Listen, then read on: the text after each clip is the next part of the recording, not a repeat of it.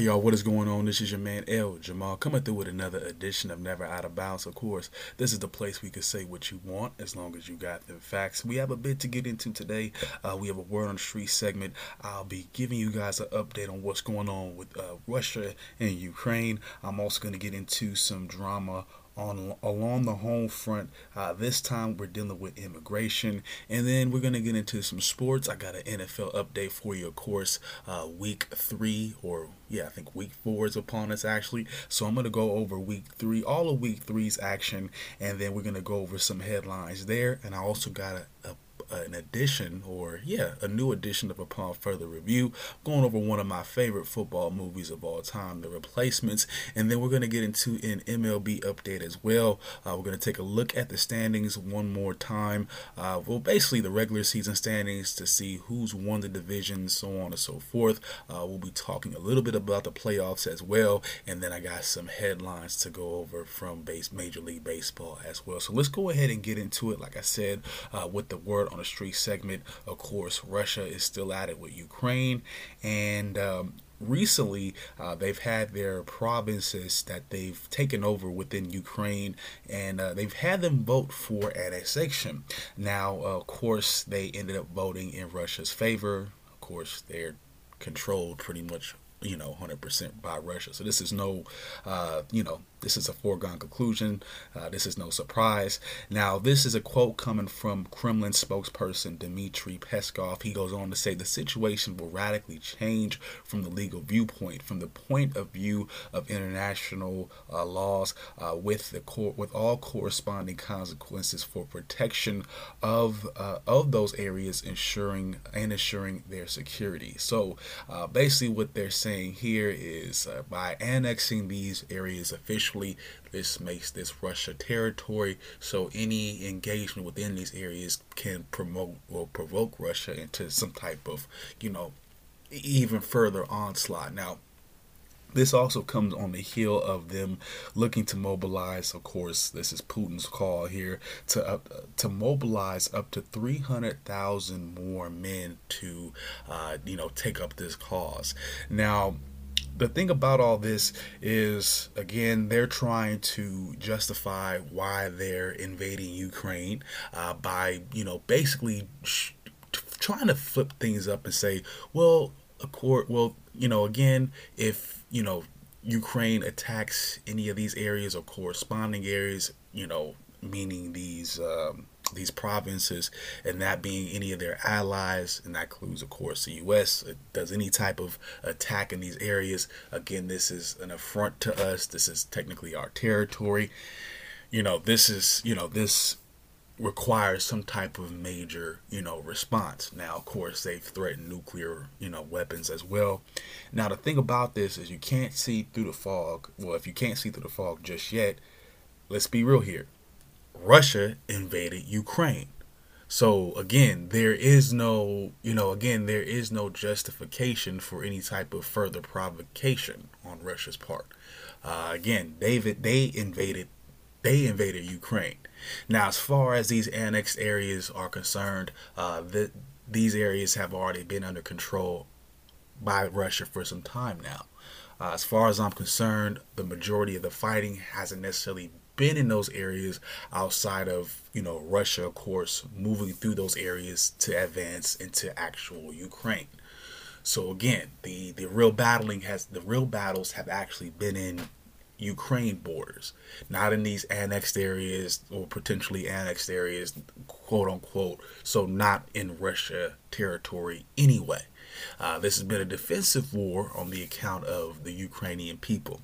Now, I'm not going to get into these the Ukrainians really being Nazis and all that. I think that's BS, because we know for a fact that Russia is communist, and for what it's worth, if we're saying that China is our enemy and that Russia is and Russia is buddy with China, then that would make them both our enemies from our front. So we can't turn around and say, oh, well, China's an enemy and Biden wants to be buddy with China and he wants to be similar to China, and then somehow be giving Russia some type of pass and say, well, they're okay, they're fighting against Nazis. I think that part is bullshit. And if it is true, well, let's be real here. Neither one of them should be our partners because then we shouldn't be involved in any type of way if that is the case.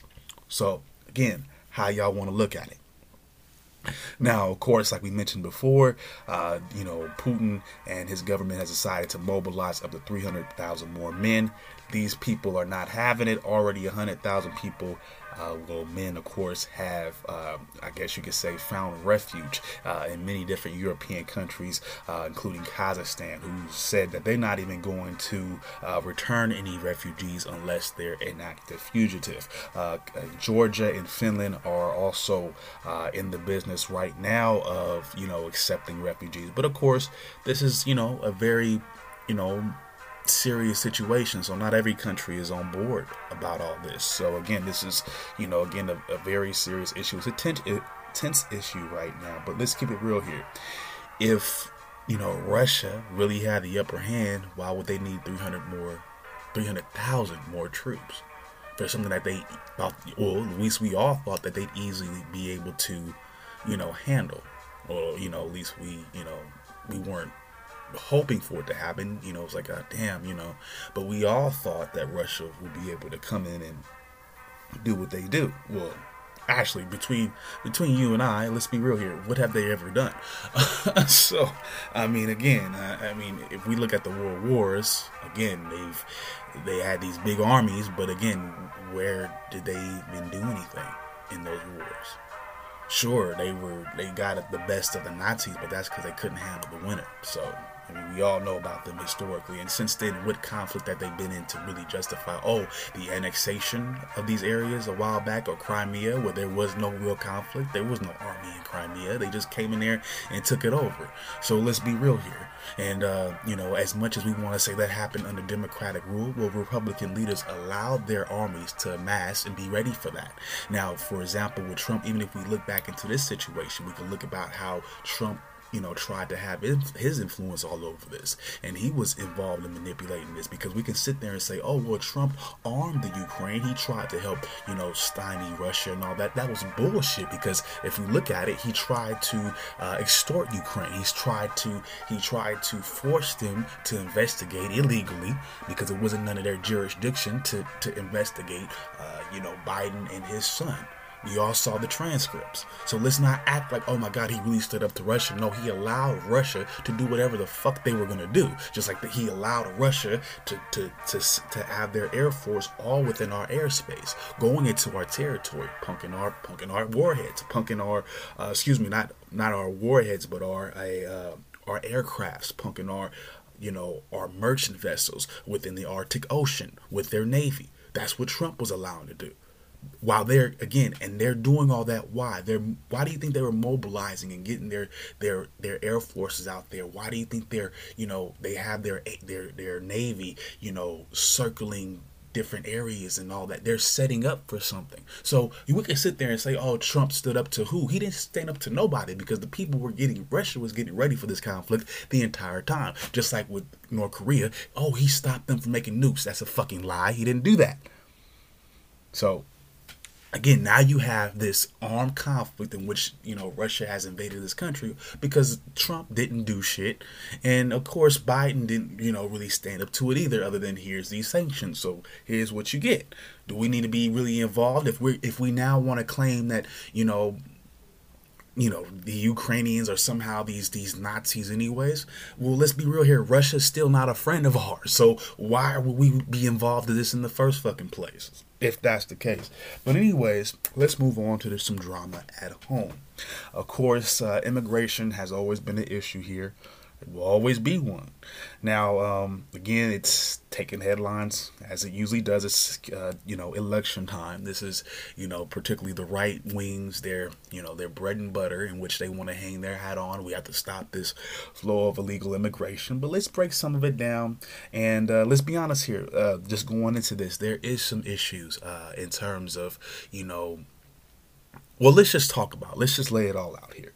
Now, this recent spike of immigrants are coming from Venezuela. Now, of course, Venezuela and their elected official, its leader, Maduro, can't remember his first name, he's facing all these human rights charges. Now, because of all this, and again, there's a lot of friction and things going on within that country, I got to figure out the skinny on that as well. But it's forcing all these people to come here, and a lot of these people are claiming asylum. A lot of people that end up here claim asylum. We'll get into those numbers in just a second. And one thing I will say before I go into everything else, it's this. I find it funny, or maybe even ironic, how us as Americans, we seem to have this issue about immigrants, whether they're illegal or not. And of course, it seems to me that all the different groups of America, racial groups, seem to have some type of issue to some extent.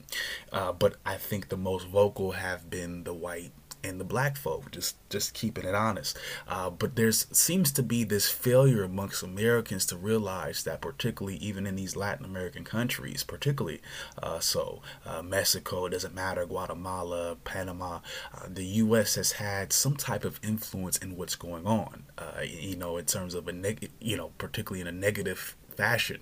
And this dismantling and this of their government, let's be real here, and the interference within their government operations has forced these collapses, has forced these leaders to come in that are committing these different violations, forcing these massive migrations. So again, we've done a lot to destabilize these countries politically, and there's no accountability there. And again, that continued, decades and decades of that has led to people finding refuge within the United States. So, again, it's ironic that we have somewhat of an issue here, but we're responsible for, again, to some extent, to a good extent, why these people are here. Just keeping it real. Now, part of these recent headlines, with all of this immigration is what these, particularly these red states have been doing in response to this influx of immigration. Because, again, they don't care about these people. That's just naturally who they are. So, again, they don't have the resources to even deal with it. So, what they've been doing, and of course, it's all great for their publicity, for their side of things, at least on their, with how they feel, how they've gonna, I guess, prop themselves up as, or how they're going to say it, at least carry this. This is a big win for them. So what they're doing is they've been busing these immigrants, from their spots. Of course, the main states doing this, the main governors behind this, Greg Abbott from Texas, and of course DeSantis out of Florida. So they've been shipping these or busing these immigrants that have been coming to their states, and they've been sending them up north to places in Massachusetts, Washington D.C., of course, these liberal cities, of course Martha's Vineyard, since they're so liberal, and all that, to kind of put it on their front door. Well, y'all deal with it since y'all want to be, sanctuary places. So, again, just kind of petty, honestly. It's a way to be petty. And again, we're going to get in more into this in just a second. Now, we mentioned a lot of these people are going to try to claim asylum, which they have, a legit reason to doing. If you've looked into what's going on in Venezuela right now, some of these other areas right now, I can't tell you all of everything, but there's some serious stuff going on. Like I mentioned before, their leader, Maduro, he's facing many counts of human rights violations, in terms of murders and things of that nature, and keeping those people down, and wealth inequality. Again, think of the stuff that we say that we go through, but imagine it to a 10th 15th degree. So, a lot more massive and a lot more corrupt. And if you look at some of his recent history, he's had some connection with Trump as well, and some type of buddy connection. So again, another example of how we're involved in these people's, situations, and manipulating and trying to put our own spin and influence on it. And again, it's not helping these countries. Let's just keep it real. Now, again, it's projected that up to 300,000 people just this year alone will claim asylum. Now, again, not all these people will attain asylum, and of course, they'll have their time in the USA come to an end. But instead of accepting those papers and accepting that, a lot of them will just choose to stay anyways, and this becomes the illegal immigration problem. This is where all this comes from. Now, again, there are up to 10 million people here illegally. Okay, now, I know on the surface that people look at that number and they say, wow, that's a lot. compared to about 300 million, over 300 million, it's still, I mean, in my opinion, I guess that's a lot, but compared to the overall population, for me, I don't see where it's all that much of an issue. Again, we're gonna act as though that crime has become this rampant problem. Crime has always been an issue in this country, regardless of what the immigrant stream was or has been. Now, for example, the crime rate has gone up. Um, in the past decades or so, past at least decade or so. But there's no real, correlation with that crime and it being done by, illegal immigrants. A lot, again, you look at the prison system, it's a lot of homegrown Americans, particularly black people. And that's not to say that we're bad, or again, that's another reflection of what we got going on, another issue we have going on in terms of our prison system. Which is why I wouldn't get on the platform, or I would never be a part of the platform of calling out immigrants and trying to be against whatever they got trying to do positive, because I know this country, they'll lock us up within a minute. And you know what I'm saying. So again, they don't do people all fairly. So I'm not jumping on the platform of, yeah, let's be critical of immigrants, and let's not just make sure that they can't come here, whatever. Keep them all out. I think there's a way to do it legally, and I think there's a way to usher these people in and help assimilate them. I think that there's a lot of things that promote this massive or this large number that you guys might look at on the surface and get an issue with. Again, for example, it costs massive amounts of dollars to get people in this country. Like, again, I think there should be some type. I mean, I guess you want people to pay to some extent. I don't know why they would be. I don't know why you want to charge people for citizenship. I think it would just be as a matter of checking verification. Like, do you have foreign ID, anything to look you up in any type of database from where you've come from, your country of origin? Do you have an equivalent birth certificate, things of that nature? Figuring out who you are, as opposed to paying thousands of dollars to get just yourself into this country. I think if it wasn't so focused on people trying to or making people pay maximum or thousands of dollars, you wouldn't have people risking their lives just to come here illegally. They'll probably be able to be, again, if you reduce those costs and don't give them so many, hoops to get through in the first fucking place, I think you'd have more legit immigration. I think you can process people at the border, bring them in, filter them into different, sections. Okay, you're going for asylum, you're just applying for immigration. There's a way that you can figure this out. And again, we'll get into some more couple of reasons as to why we're having these issues. Again, as far as the asylum system, the courts are understaffed. So you have cases that are mounting up to 5 years. So people are waiting just to have their cases heard. In the meantime, whatever, visa they're under or whatever situation, it lapses. So again, there's this constant, pressure of these people being under the gun. This is why I feel like there should be much more of a streamlined immigration system, much like it was when people are coming here through Ellis Island. And I think a part of the reason why there's and just to be honest with you, I think one of the biggest reasons why there's such a big problem here about immigration per se is because we have to look at demographics as well, because this country is looking like it's going to go brown by 2050. Now, non-black or Latino, non-brown Latinos, or I guess you would say, all brown people that are not Latino are looking at this as some type of victory. Particularly, sometimes in a lot of circles, it seems like to me, black folk too. Like, oh yeah, we're gonna. But what you have to realize with that is, it's gonna be a lot more Latino than anybody else. So, and again, you're gonna have to live with that. But you have to understand, the closeness we are to those countries in terms of our border. I mean, that's just naturally who's going to be probably coming here the most. And so you've had this trend of these Latino immigrants coming, and again, it's offset demographics.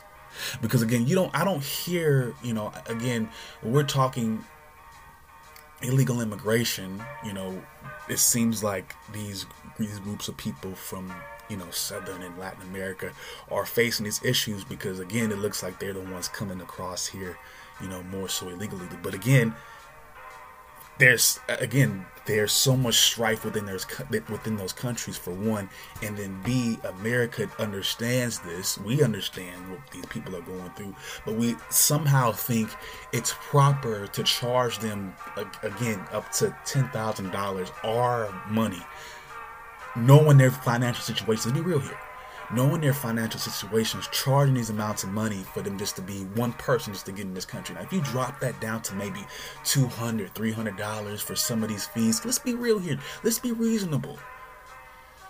If we're doing it the right way, I don't mind my tax dollars going into some type of system that funnels these people in a little bit quicker and says, here's a longer visa. Here's some benefits while you get by. You're actually, applying and doing the right things to attain citizenship. Again, we have to look at it like that.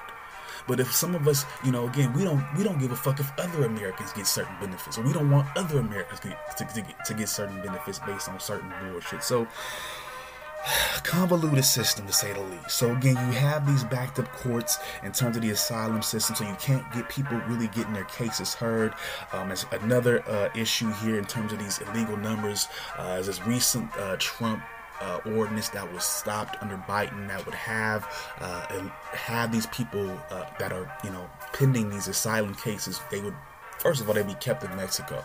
Now they've been allowed to come to America, and again, as their papers expire or their cases don't get unheard, or it just takes forever. And again, some of these people just get lost in the system. So again, you have these complications here again. And if we look at it, from a larger perspective, only 13% of the people in this country are foreign born. And that is the lowest out of all the industrial nations. Like, that's the same percentage of black people in this country. So again, there's still a majority of American-born people here. So it's just like, I don't know the beef with this. Don't get me wrong, and another part of the red argument is that there's no defense on the border. There's, it's just a free-for-all.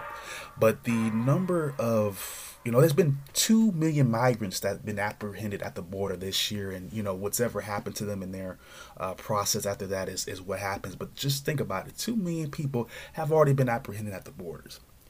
And this is a quote coming from Teresa Cardinal Brown. She's a managing director at the Immigration and Cross-Border Policy at the Bipartisan Policy Center. So she has to come up with, help come up with legislation or possible legislation that's unbiased and all that. This is her quote. She goes on to say, if the borders were really open, the number of apprehensions would be basically zero, because we're not catching anybody. And it's obvious that we are. It's obvious that we're looking at immigration, but again, we're trying to address it, again, from a liberal way or just a Republican way, and there hasn't been any solutions for it. Just a lot of jargon, just a lot of opinion being thrown out there. So again, and let's be real here. As far as these people coming here illegally, there's not much that they can really do outside of maybe get some benefits if you're in a specific state that allows that, like California. So I understand the argument for, coming out of your tax dollars for something potentially like that. But then this is the same populace that doesn't want their tax dollars to go to certain school districts so they can get, fed free lunch or upgraded school books and shit like that. So we have a lot of issues that we have to work through as people, in my opinion. And I think it's really goofy that instead of really addressing the situation and trying to figure out what we can do to really provide some type of real, semblance of welcomeness in this country. We rather, put this shit all over TV and act like we're doing something. Oh, we're going to ship them to Kamala Harris's house. That doesn't help that. That doesn't help the situation. You know what I'm saying? And this is my thing that I've come to a conclusion of. It's almost like some of the if you look at it, almost like us American born folks, it's almost like you're afraid to compete with these groups of people because you're afraid of the potential that they could have. It's like I'm not afraid of having to compete with an immigrant. That's why we have our schools. That's why we're supposed to be having our schools at the top-notch standard.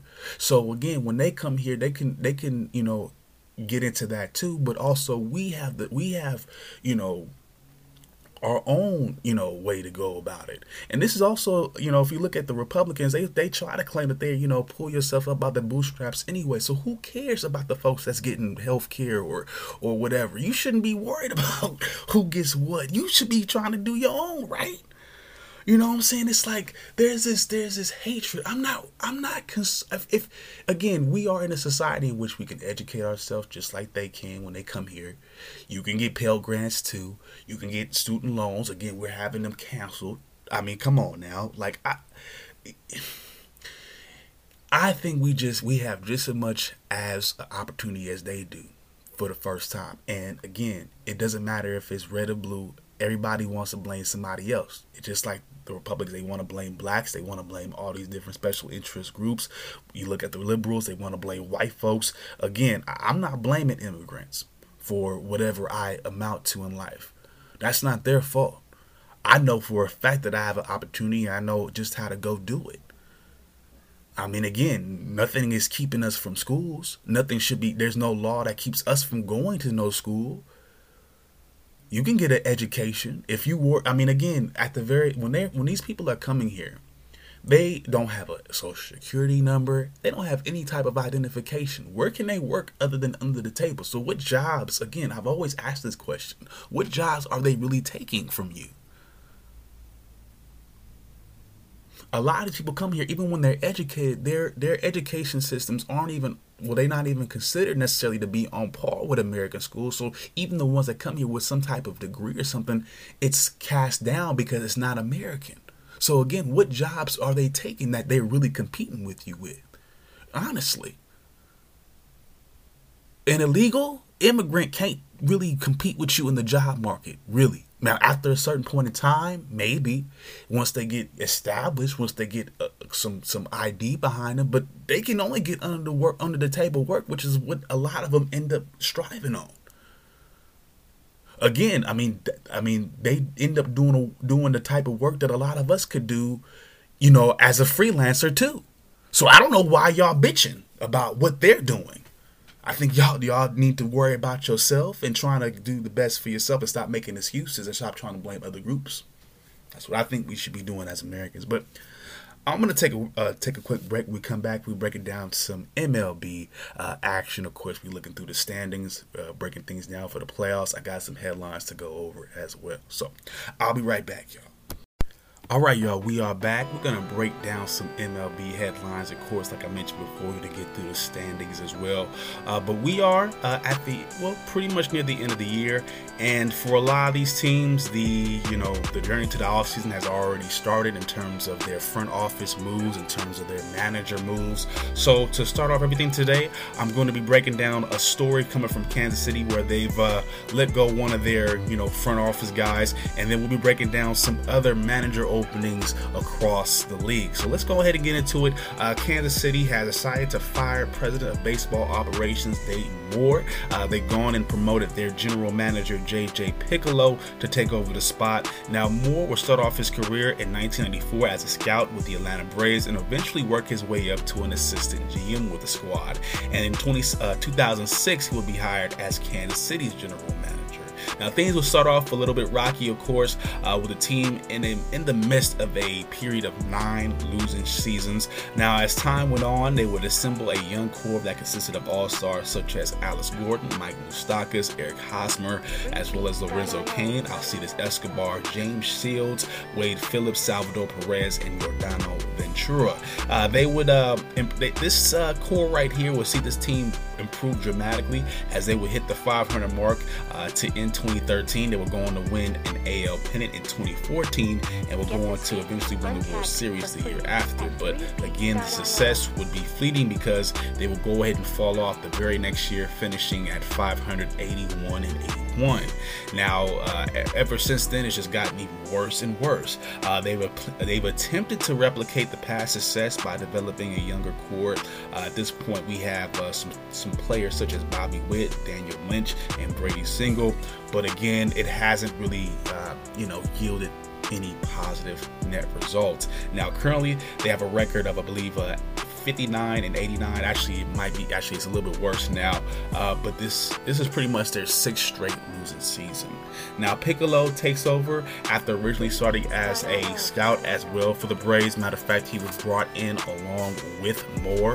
Again, it's kind of one of those things where you're, the guy that you trained or that you kind of were overseeing and trained up takes your spot. It's one of those things.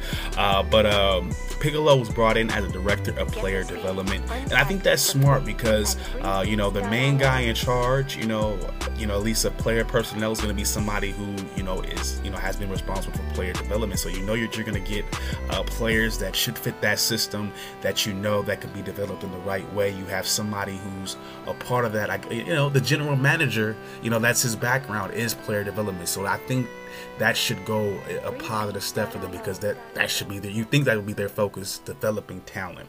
Again, they have a workable cap situation, a payroll that's not necessarily deep. I think Salvador Perez is like the only player that they'll have to worry about for future years on their books. So they have some flexibility there. So we'll have to see what happens. But again, they have to start from the beginning again. This is a rebuild. 3.0 for them. But let's move on. Don Mattingly of the Marlins, he's gone. On Sunday, they decided to let him go after 7 seasons. Of course, his job will be done officially at the end of the year. He's finished his time in Miami, 437 and 483, 2-3 in the postseason. Of course, he had a very decent stint when he was with LA going to the playoffs. Again, no real, World Series success, no trophies to bring home. But again, he was at least going to the playoffs, had a winning record leaving the Dodgers. And again, things have just fallen off since he went to Miami. But his best season was in 2020 when they were barely above 500 at 31 and 29. They would finish second in the NL East, and would go on to win the wild card round versus the Cubs that year, but will lose the NLDS to the Braves. They did finish second in the NL East in 2016, but had a record of 77 and 85. But their best record would come in 2015 when they would go get this 79 and 82. So again, it just wasn't working. They gave him enough time. Currently this season, they're only about 65 wins, 63 wins around there. Just barely above 60 wins. So again, it just wasn't working. And this is what you have. Other teams that are looking to fill the void right now in terms of their manager, we have Los Angeles. Again, like I've told y'all before, I'm not saying the Angels. I'm not saying the LA Angels. It's redundant. I'm just going Los Angeles because that's the Angels. So anyways, they are looking to fill up their interim spot. Of course, Phil Nevin has been their interim so far. Things haven't gone out worked well with him either. A couple of the candidates available right now that they're at least that's been said, that they're looking at is, of course, former Giants manager Bruce Bochy, 3-time World Series champion. If I'm not mistaken, he was a manager for the Padres as well. So, again, really well-versed with California teams. Again, he has a World Series pedigree. Again, his last few years, he went on a downturn, and he actually has currently a losing record. I don't think that really matters. But again, it's definitely somebody with some experience. Up next, we have Joe Espada, a bench coach coming from Houston, really highly regarded. You're going to see his name pop up with just about all these vacancies. And then, of course, we have Walt Weiss, former manager for the Rockies. That didn't go as well, but he's currently been a bench coach for the Braves, and that staff of coaches have been highly regarded around the league.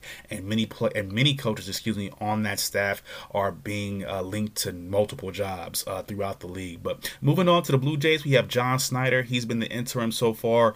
He replaced Charlie Montoyo earlier in July. The team would struggle at that point, but they are set to pretty much make the playoffs at this point. They've been able to right the ship, improve in a lot of different ways. But outside of that, outside of him, the other candidates include Joe Espada. Again, I mentioned him before, and of course Eddie Perez, a catching coach for the Braves. Again, I mentioned how that coaching staff is being linked to a bunch of different jobs, but I think this is the only situation in which I would see the interim really having the upper hand, because of course he's helping lead this team to the playoffs as we speak. That should get you somewhere, at least I would think so.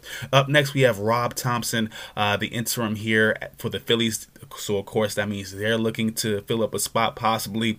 A couple of guys here that they're saying are in the mix is Brad Ausmus, bench coach for the Oakland A's, and of course Matt Quatraro, the Rays bench coach. Thompson, of course, he's sort of in the mix as well. Of course, he's trying to keep them in line, at least for a play. He's hoping that he can keep them in line for a playoff spot. But we also have Mike Scioscia here. He's currently the manager of Team USA Baseball. He's also a former manager for the Angels. I believe he won a World Series title with them as well. Been around the league for at least, he was a manager for at least 20 years, so a solid amount of experience there. So we'll have to see. Of course, this is all speculation. We don't know until, the offseason starts. Behind him, we have Tony Beasley of the Rangers. He's currently serving as their interim. The main candidates I've heard so far for them, of course, like I mentioned, Joe Espada. His name is being brought up everywhere. And, of course, Mike Scioscia again. And then finally, we have Tony La Russa here. He has been placed on medical leave. There isn't anything official about his future just yet, but I'm thinking with his age and his current situation right now, it might, and he's not going to be around for the rest of the season. It might be his last little bit of time with the team. They might be looking for something new in the offseason. Of course, as far as his health issues are, he's dealing with some issues with his heart right now and related to his pacemaker. So all prayers up to him. Again, I don't want to speculate too hard. The interim Miguel Cairo is their top candidate, though. So moving on from that, let's get through the standings. We're basically, like I said, at the end of the season, a few more games, about 10 more games left. So at this point, we've pretty much established who's won the divisions. We are pretty much just figuring out what the seeds are for the playoffs. So I'm not going to go too deep outside of the top 2 or 3 teams. Of course, the teams inside the wild card, we'll get into a little bit of that. But again, we're going to get into the division leaders and we'll move from there. But we're going to start off in the American League. In the East, we have the Yankees clinching that division, 96-59, 9-1 the last 10 back-to-back wins for them, a plus 235 run differential, the second best in all of baseball. Of course, Aaron Judge is the story right now. 61 home runs is what he's sitting on right now. That ties the American League single season record along with Roger Maris. He's looking to break that pretty soon. Up next, we have the Blue Jays here. It's 87-69, 9.5 games back, 4-6 in the last 10. It's interesting because, of course, they're holding on to that wild card spot, at least that top seed there. Behind them, we have the Rays at 85-70, 4-6 in their last 10 as well. We have the Orioles at 80-75, and of course, the Red Sox 74-81, 22 games back, negative 42 run differential. That's all you need to know. This team sucked this season. Moving to the Central, we had the Guardians here, 87-69. They've gone ahead and clinched the division despite all the drama surrounding them this season. 8-2 in the last 10. But I will say this: they are 21-24 against teams above 500. That might be an issue for them going into this playoff situation. But they are a top 20 team in terms of offense. They have a 690 OPS that puts them around 19th. But they are a solid pitching squad. They are 6th in terms of team ERA with a 3.50, and they're also 5th in WHIP. With a 1.17. Behind them, we have the Chicago White Sox. It's not that close. They are 76-79. Of course, we've already mentioned the drama that they're having, of course, with their coach's situation, or at least their manager's situation. 8.5 games back, 2-8 in the last 10, 8 straight losses. again, they've kind of unraveled. Behind them, right behind them, or they tied actually, is the Twins at 76 and 79. We have the Royals here at 63 and 92, and then the Tigers at 62 and 92, 24 and a half games back. They've hired a new GM from San Francisco, Scott Harris. Scott was a part of a 100-plus win team last season that made it to the playoffs. He was also an assistant GM to the Cubs when they would have their World Series run in 2016. As for the Tigers, they're looking to start again. Particularly at the top, because they've struggled mightily the past few seasons. They only won 77 games last season, just 23 wins in 2020. I believe they won 41 in 2019. So this is a team again that's been through the ringer the past decade, just trying to maintain, trying to rebuild, and it just hasn't worked. But again, here we are. They have a new GM. They're going to try to start there. We have the West. We're going out to the AL West. We have the Astros here, 102 and 54, the best regular course in the American League, 7 and 3 in the last 10, sixth best offensive team out there with a 743 OPS, the sixth best slugging percentage in baseball right now. They also are fourth in home runs with 208, and they are seventh in RBIs with 695. This team is a great pitching. This team has a great pitching rotation as well. They're second in team ERA with a 2.92. We've already mentioned Justin Verlander a couple times, one of the best pitchers in the league right now, even at his age. They're also third in overall strikeouts as well. Behind them, we have the Mariners, but they're still in the mix for the playoffs, of course, in that wild card race. 84 and 70, 17 games back from the division lead, but again, definitely in that playoff mix. Behind them, we have Los Angeles at 69 and 86, the Rangers at 66 and 88, and of course the A's 45 games back, 56 and 99, second worst run differential out there in baseball, negative 205, 544 runs scored. That is second to last. Again, not too much good to say here right now, other than at least we're still going to be in Oakland as far as I know. For the wild card, remember the two division winners with the best record get the first round bye. The other four squads will face off in a 3-game wild card series with the top seeds taking home field advantage for the entire series. So in that race, of course, we mentioned the Blue Jays. They are 39 and 46 against teams above 500. So I don't know about that. That doesn't look too good to me. We have the Rays here, 51 and 30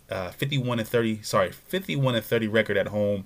That they are definitely, I think they're going to be in the driver's seat in terms of their home field advantage, depending on how things go for them. I think they should be having home field advantage in their series. And then we have the Mariners here, 84 and 70. They seem to have the only winning record amongst the rest of the four. Not the two best divisional leaders, meaning the Astros and the Yankees, but everybody outside of that, meaning the Blue Jays, the Rays, and of course the Indians. They have the best record against teams above 500 at 37 and 29. Now off to the National League, we have the Mets here in the East, on top of the East at 98 and 58, 7 and 3 in the last 10. They have a series that's about to go off. There's a series that they're about to take off in against Atlanta. This is pretty much for playoff seeding, and of course, divisional rights as well. But their starting outfielder, Starling Marte, he will be out with a finger fracture, so that might hold them back. Speaking of the Atlanta Braves, they are 97 and 59, just a game back. They're third in runs scored with 764. They're also second in home runs with 234, but they're also second in team ERA as well. So there's not too much that you can take away from this team. They've definitely earned their spot, and they're looking to potentially even snatch this division up. So we'll see. Behind them, we have the Phillies here, 14 games back, 83 and 71.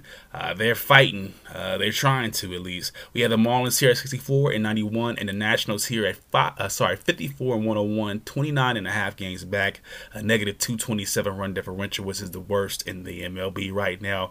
809 runs allowed. That is the most in Major League Baseball as well. Moving on to the Central, we have the Cardinals here. They seem to have held on on and clinched that division with a 90-66 record. 4-6 in the last 10 though, so they're on the downtrend. And their last game was a 7-5 loss to Milwaukee, who's actually still in that playoff hunt, believe it or not. Behind them, we have the Brewers, 83-72, 6-5 in the last 10, 5-5 in the last 10. This team has been relying on that pitching staff to get them through. Fourth in team ERA with a 3.9. They're also fifth in batting average allowed with a 2.31. We have the Cubs here at 69-86. The Reds here at 60-96. And then we have the Pirates at the bottom here, 31 games back at 59-97. Now in the West, we have the Dodgers here at 107-48. 6-4 in the last 10. Of course, that is a franchise record for wins. Plus 332 run differential, which is the best in baseball. They scored the most runs with 816. They've also allowed the least amount of runs with 494. So dominance. And then we have the Padres here, 86-59, 21 games back. It ain't even close. 7-3 in the last 10. They lost their last 6 meetings against the Dodgers. The Dodgers have already told y'all they're not a threat to us in the playoffs. That's what they're saying. I believe them. Let's move on to the Giants. They are 77-78. One good thing I will say is Buster Posey has become a minority owner of the team, using his own ends to do so. I think it's a great move for him. Just trying to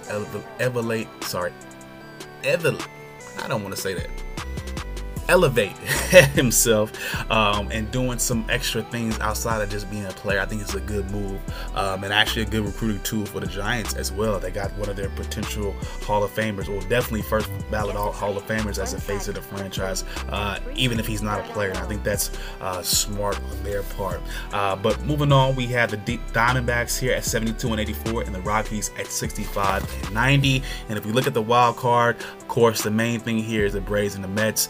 Whoever comes out, the loser of this series pretty much is probably going to hold on to that wild card spot.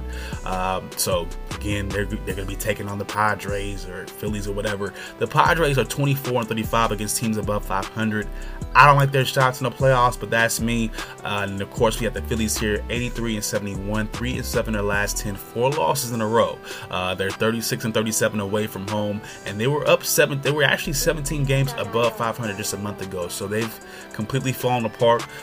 Their last game was a 4-2 loss to the Cubs. Aaron Nola would give up a 3-run home run in the 5th.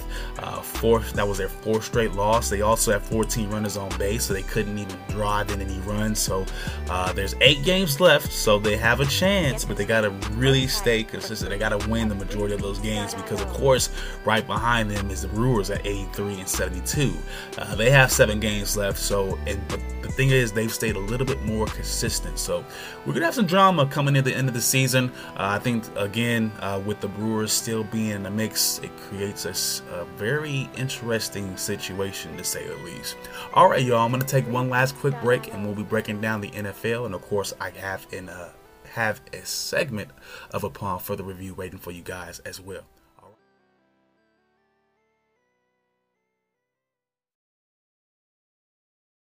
All right, y'all, we're going to wrap this up for today. We are going to get into the NFL side of things. We're going to look at the main stories out there right now.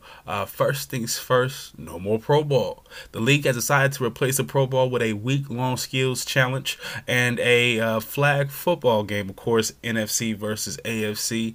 Of course, it's all going to be taking place next February at Las Vegas's Allegiant Stadium.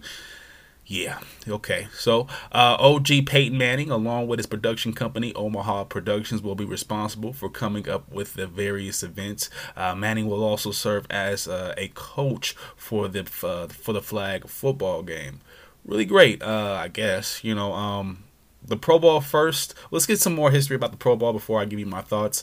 Some more history here. The Pro Bowl was force organized in 1951 in Los Angeles, but would eventually move to different cities after 1972. Hawaii would serve as the one of the main hosts from 1980 to 2009, and in subsequent years, it's reverted back to visiting different cities again. Miami, Phoenix, Orlando, and of course Las Vegas, just to name a few. So I don't know in terms of who's going to be the host city, if they're going to go back to that or, just staying in Vegas for a while. I don't know. As far as the idea itself, I suppose, is okay. It seems like it's going to be fun. They're trying to have fun and bring some excitement to it. People have complained about the quality. I've heard about these complaints as well. I never really watched the Pro Bowl. For what it's worth, I don't watch any All-Star games, just for, what it's worth. I only watch, of course, very important regular season games, and of course the playoffs and the championships. That's how I try to keep it. And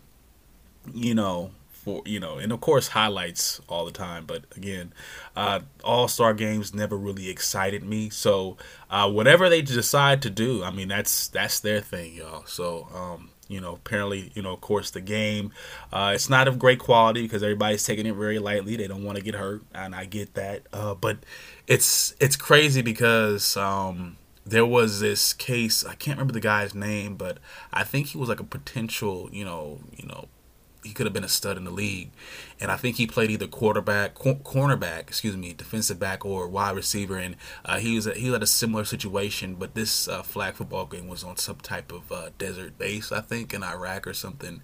And long story short, he ended up getting an injury, and it messed up his whole career. So you're gonna get hurt either way. It just depends on what happens. But again, I think they want to cut down on that potential, and want players at least to give it all they got. But again, it's an all-star game. I don't think, even if it's flag football, I mean, how hard do you expect for them to go? They're still going to be nonchalant with it. I feel they're going to be cavalier with it. So again, I don't watch it anyway. So just like with the Super Bowl halftime show, I don't care that Rihanna's going to be there. I don't care who's going to be headlining that. It's reportedly they're supposed to have Taylor Swift or something. I don't give a fuck. I'm not going to be watching that shit. I'm just going to be watching the game and maybe some of the commercials. So again, I mean, if this is what they want to do, this is what they're going to do. Of course, fan voting as usual will determine the rosters. So again, just look for those changes. But same around the same time, right after the Super Bowl or before the Super Bowl, you know how they do. But moving on, we have the injury report to go through. Couple major injuries. Significant. I wouldn't say major for one, but Myles Garrett, of course, earlier in the week, maybe over the weekend, I guess you could say. He was in a car accident. He swerved off the road to avoid, I believe it was hitting some type of animal or something like that. He's going to get cited with speeding, which sucks because his car completely flipped. He could have been in a very serious situation. But as far as injuries are concerned, I think it was something to do with his bicep, a sprained shoulder, some cuts. And on top of that, though, the person driving with him is safe as well. So those are two good things. Outside of course, he has to get cited for speeding, which kind of sucks, and I don't know how they proved that, other than I guess he wouldn't have had to go through what he had to unless he was speeding, I guess. He, as far as I know, he's not ruled out for Saturday. So if he does end up playing, Sunday, So if he does end up playing Iron Man vibes, he's doing the damn thing. I can't be mad at him. I personally would have said, fuck it, I'm calling out, particularly if I'm on his level, if I'm pretty damn good anyways. I done made my name in the game. So a car accident, I think that's good enough just to kind of lay low. And we're still relatively early. It ain't like they're gonna miss my presence per se, but again, yeah, for this Browns team, they might need him, But again, like I said, there's a good chance he plays Sunday. But again, just some of those minor injuries he has to deal with. I don't think he was in practice. No, he was not in practice today. Now that I think about it, he was not in practice today. So moving on, we have Mac Jones. He suffered a high ankle sprain. This one's going to be a little bit serious. There is no clear timetable on his return, although he's set to miss multiple games. He will not need surgery, though, just time to recuperate. He made the world know that he was hurt, so I hope I wish him the best, definitely. But one of those things, that happened. I'm pretty sure he was in pain when it happened, of course, and he's just gonna be off of his leg for a while. Does this open the door for somebody else? No, of course. You got Bailey Zapp there, the third string. You got Brian Hoyer there. But it has been a struggle, to say the least, for the squad. I think Bill Belichick, about to say Brian Belichick, I don't know why. But Bill Belichick has a significant losing record without Tom Brady. I think he has 10 more losses than he does wins without Tom Brady. So it hasn't been easy. But I hope I hope your boy Mac Jones the speediest of recoveries, because they're gonna need him to develop. If this team is gonna get better. But moving on, now that we've gone past all that, let's get through some scores from week. Well, actually, let's just keep it easy. We're already going into week 4. We have some games for Thursday night coming up, but I'm just gonna give you guys some takeaways from week 2. Some things that I noticed, particularly from my squad, the Raiders. It's been an ugly 3 weeks, just to say the least. And one of the main things that I've seen, I know a lot of people are not going to agree with me, but I definitely, I haven't seen that much of the running game. I'm very disappointed in Josh Jacobs. I know a lot of people are going to put a lot on the offensive line, but I'm going to kind of go to a bat for them. I'm going to have their back for a little bit. And I'm going to say the first game wasn't that great. They gave up 7 sacks, but for what it's worth, the Chargers have a really good pass rush. And since then, we've only given up, I think, 2 sacks in the Arizona game, just 1, I think, last week in Tennessee. And, I think they've done their part. They've gotten better. Do I think we definitely need to improve there? Do we still need some improvements there? Yes, but I think, again, that comes with reps. A lot of these guys are still kind of new. They never really been starters before. We're still trying to get, and we're still installing a new offense as we speak. Again, it's one thing to practice and go through a whole off season doing these plays and running these plays, but to go up against the rest of the league, and they've had chance to kind of do their homework about you, and you have to play. It's different. Game experience is different than practice reps. So let's be real here. So this team has a ways to go. And I have noticed some improvement from the offensive line. I'm going to say that personally. Now, as far as everything else is concerned, Derek Carr's play, I think he's still been inconsistent, and I've gone a bat for him, for a number of years now, trying to have his back, trying to make sure they don't. Well, I can't, I can only defend him for so long and whatever. I don't want to sound like that, like a protection squad member, but I've tried to be positive as much as I can. But he's made some very questionable plays. For example, in the Los Angeles game, made a couple bad passes, had some picks on him. Same thing with last week. He had a very bad very bad interception in the red zone. That's not where you want to throw interceptions. And it's like is he really the guy? And you have your buddy here from college in Davante Adams, and he's been productive as he can be, but you can't be turning the ball over like that. If we would have scored in that end zone, whether it was a touchdown or even just 3 points, that would have helped us out in the end. It's just those questionable calls, the way he forces certain things. He's still doing that at this stage, and I don't like seeing that. And I'm just gonna keep it real with you. And people will try to defend, Josh Jacobs. Oh, they don't run the ball in the end zone as much. And I think, that's play calling, but that also shows that they don't trust him to score also. He hasn't had a game where he's had over 100 yards yet. So, he's only, and the cold part is he's averaging about 5 yards per carry. But he's not giving you those big gains. He's not, scoring. He hasn't scored a touchdown yet. He hasn't broken off anything significant just yet. A really big time run. So again, there's some questions here, and I think the receiver spot is pretty damn good. Davante Adams has been productive for the most part. Mac Hollins had a really great game. Renfro, he's been hurt, but he's been productive enough, and so has Waller. So I think it comes down to quarterback play and the running back. I'm watching it because I've seen the O-line improve itself. I'm watching the O-line improve itself. Again, Derek Carr has a little bit more time in the pocket. He's still able to pass the ball. I don't see any dynamic ability from Josh Jacobs, and I haven't seen any dynamic ability from Derek Carr. And those are very two important pillars, because what I've seen is a very one-dimensional offense. And once they want to when things get out of hand, or they need to score because they're down, they have to throw the ball. but it becomes a very one-dimensional offense. You got to be able to supplement that with some type of running game. So it's been very ugly to watch, but until we get a decent running game going, until Derek Carr can cut off his mistakes, it's going to be a struggle. And defensively, no pass rush. And of course, we've had questionable corners to say the least. But again, no pass rush outside of, Max Crosby. Those things got to change. Something's got to give. Everybody's roasting Josh McDaniels, but you got to remember, it's his whole system he has to bring in with a whole different set of, players. So no excuses aside, it's been bad, and I'm telling you what I've seen on my end that I can call out. But here's my fingers crossed. I hope we can make something out of it.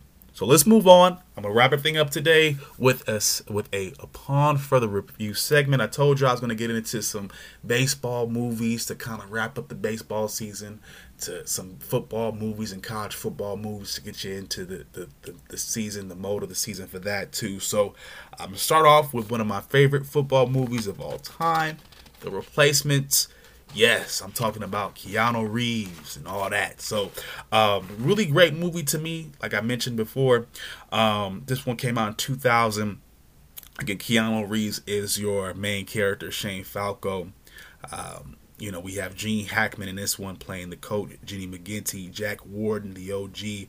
I think he passed away a little while back, but he plays Ed O'Neill, the team owner. We got Faison Love, Orlando Jones, even John Favreau. This is one of the first movies I've seen him in. I think his debut goes back a little bit further, but this is just the first movie that I've seen him in. But just basically what the movie is about, the Washington Senators are in a midst of a player strike, or at least their league as a whole.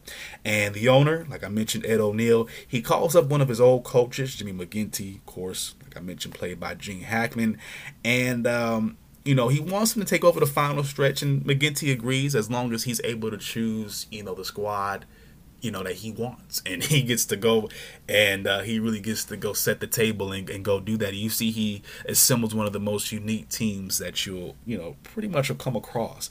Now, like I said, he recruits players from, varying levels of football experience, from guys who've never played before, like Orlando Jones' character Clifford Franklin. We also got Jumbo Fumiko, who was on the offensive line for these guys. He was a former sumo wrestler. We also got Nigel Gruff, who was a Welsh football player, of course. So again, we got guys who never played before, ranging from guys who have college experience, like Danny Bateman, John Favreau's character. He was a walk-on at Michigan State. You got tight end Brian Murphy, who was at Gallaudet University. Now, Gallaudet University is a well-known university in Washington, D.C. for the deaf, for the blind, and those people of those nature. So again, you already kind of get an idea of, damn, okay, so he's getting these guys, he's getting all different types of guys. Of course, you got guys who have some pro experience on the team, like Earl Wilkinson, aka Ray Smith, who was a former defensive back and a kick returner. At this time in the movie, he's actually in prison for assaulting a police officer. And another thing that we'll get to in just a second is how these players get along with each other too. And I think that's another great thing about this movie, and makes it not run-of-the-mill. A lot of places you'll see that rated poorly will say, oh, it's just like one of the run-of-the-mill football movies. There's a lot of cliches.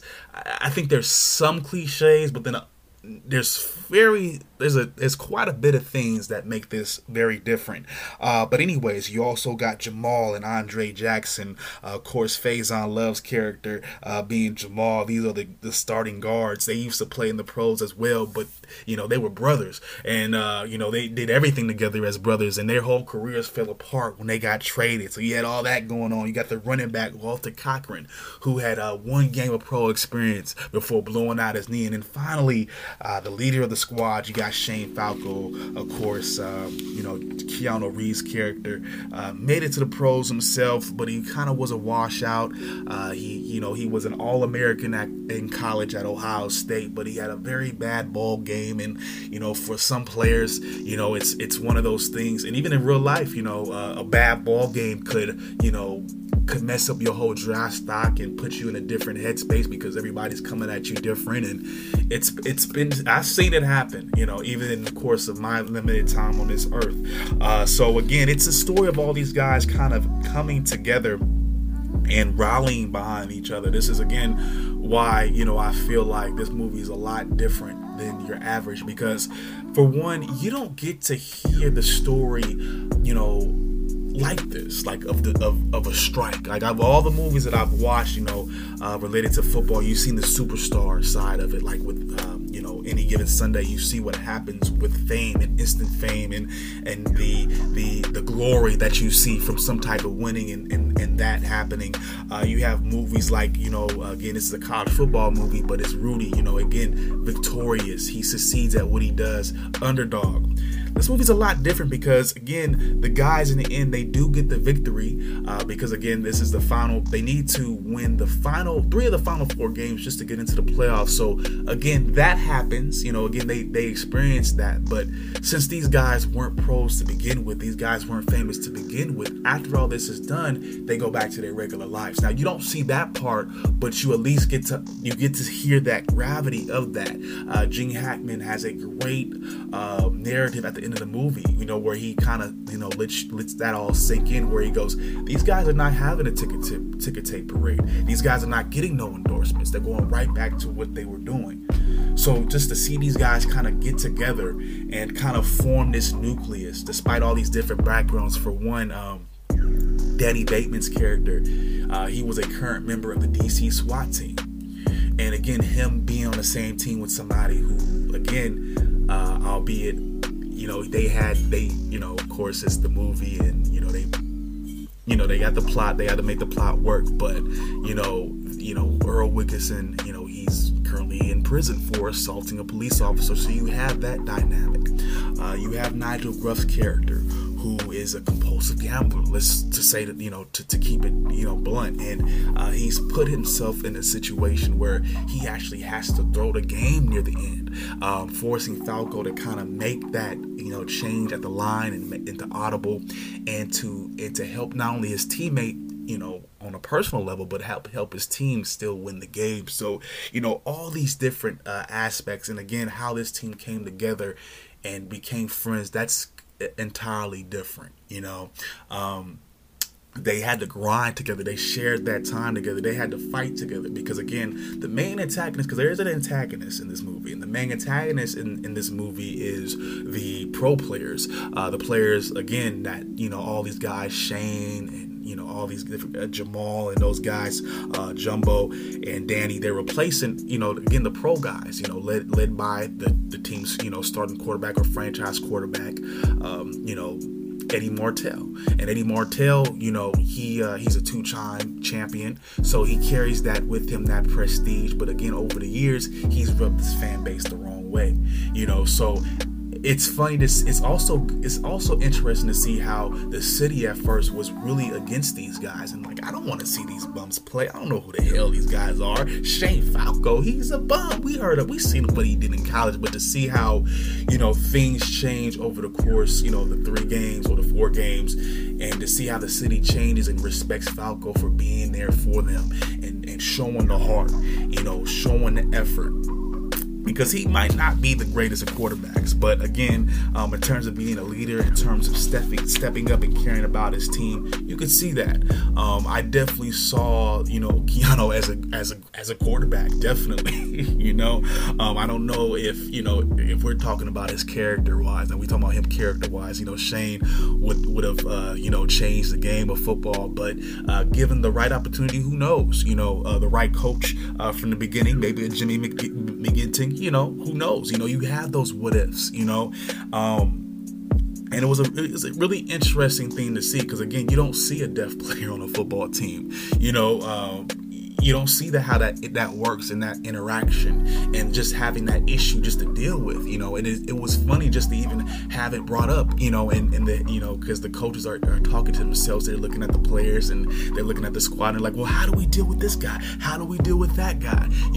And it was good to see how it all came together. Now, of course, it was only like a sample size because it was like it was a 4-game stretch. You don't get a chance to see a full season of what could happen with these backup guys. But it's never been a full season where you've had, a full season strike with scabs or whatever you want to. And I don't even want to use that word because it's a little bit demeaning, but you've never really seen that. It's only been like a limited, engagement type situation. So, it kind of matched that up.